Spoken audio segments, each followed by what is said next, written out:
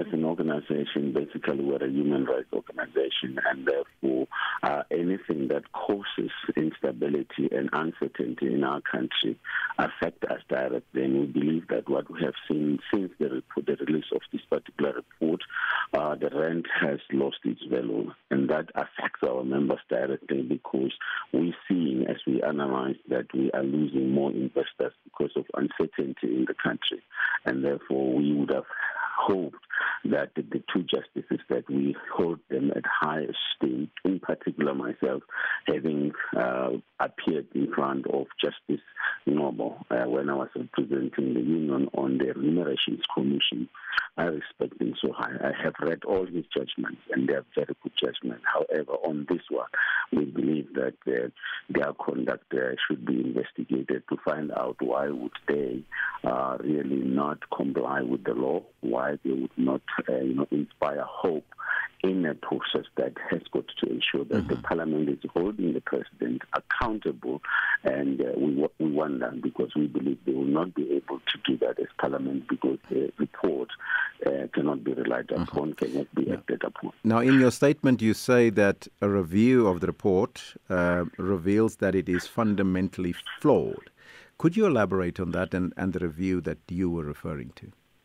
The review is that when we were looking at the report, we read the report thoroughly because it affects every worker, it affects our children in the classroom. When there is no certainty in terms of investment, by shrinking the tax base, we will not have money. So basically the flaws are in terms of when they have relied on desktop, when they have relied on newspaper articles and so forth, without really having gone into interviewing or interrogating evidence, as we would know, it is that it limits them from making those serious findings. And they should have elected not to make those particular conclusions because they have been limited by the terms of reference by the parliament. And therefore, as justices, as the people we respect with the law, and they understand that they have to comply with the law, and obviously citing and making reference to the Section 34 of PRECA, that now even begin to complicate matters, because that is not the authority of the parliament, because for anyone to be found in terms of a criminal offense, it must be a competent court and not the parliament. So we wonder how the parliament is going to turn itself into a court of law in exercising that particular Section 34. So in that, we're saying, let's not cast aspersion on our justices. Let's have a judicial investigation by the competent commission, which basically they belong to as highly esteemed justices. Now, according also to your statement, Judges Nobo and Masipa misled Parliament as well. How have these two judges misled Parliament in relation to what you are suggesting?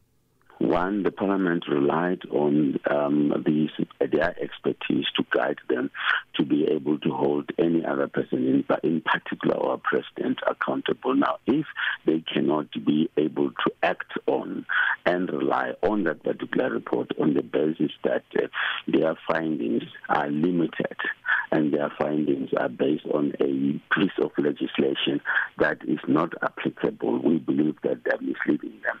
And therefore, that causes unnecessary uncertainty, as we have indicated, to the public, because we rely on their opinion, we rely on their expertise, and any other person is going to put that particular reliance on them, whilst we know that the report is flawed in terms of how it was written and how the conclusions have been reached.